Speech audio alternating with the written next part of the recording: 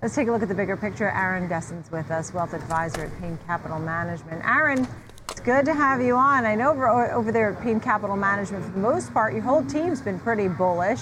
Not to say that you shouldn't be bullish, but there's no doubt that investors have been taken aback. They've been pushed back on their heels all year long, and last week and last month were no different. I mean, what do you tell them now? What do you think is going on here? Hi, Nicole. Thanks for having me. You're absolutely right. I mean, sentiment is the most bearish that we've seen since 2009, coming out of the great financial crisis. But, in our view, as you mentioned, our firm is pretty bullish. I mean, if you look at what's happening with the economy right now, U.S. consumer spending increased by just over 1% in March. As we know, about 2/3 of the U.S. economy are really stem from consumer spending. I know that the GDP contracted in the first quarter, but if you look at real domestic sales, they actually increased at 3.7% last quarter versus 2.6% in the previous quarter. And if you look at the tight labor market, unemployment is at historical lows, and also look at household balance sheets. I mean, for the first time in 3 decades, U.S. households have more cash than they do debt. So we think there's still a pretty strong underlying economy and consumer right now. And what do you say to folks who say the recession is coming and that, some of the big houses have noted a recession could happen in January of 2024, so that it won't happen right away, but as the Fed begins to pull away the punch bowl, which is exactly what's happening, that the inflation picture is cause slower growth, the Fed raising rates and spinning off the balance sheet, all of that will lead to some problems in our economy. It's possible, right? Anything's possible. I don't have a crystal ball. If I knew what was going to happen in 2024, I probably wouldn't have to be working right now. But I think the numbers that I mentioned about the economy are really reflected in earnings. I mean, look at what we've seen this earnings season. 80% of the earnings that have come in have beaten estimates, with an average top line profit growth of 13%.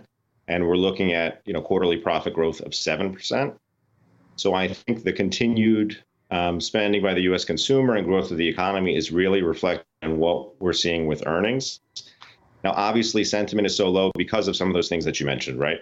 About 28% of economists forecasted think that there will be a recession next year. There are tremendous headwinds with rising interest rates and inflation, the conflict with Russia and the Ukraine. But ultimately, as a long-term investor, financial planner, working with all of our clients in retirement or building up to that, we can't really predict what's going to happen, and we just kind of have to block out the noise and manage the risks as best we can. And that's really staying invested. I mean, if we're going to cash and waiting for this to settle down, we can't time it, and we're just losing purchasing power every year. Understood. And there must be some opportunities along the way, right? It's a little bit of the baby out with the bathwater. And while we're not getting a lot of indications of oversold indicators, there are some things that have sold off a lot. The NASDAQ in particular, we've seen FANG getting hit. I saw in your notes you had names like PayPal and NVIDIA and a few others that have been hit hard, Netflix.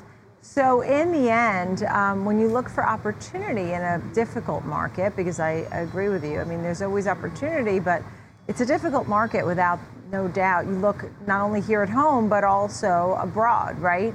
Tell me about some opportunities you're sizing up.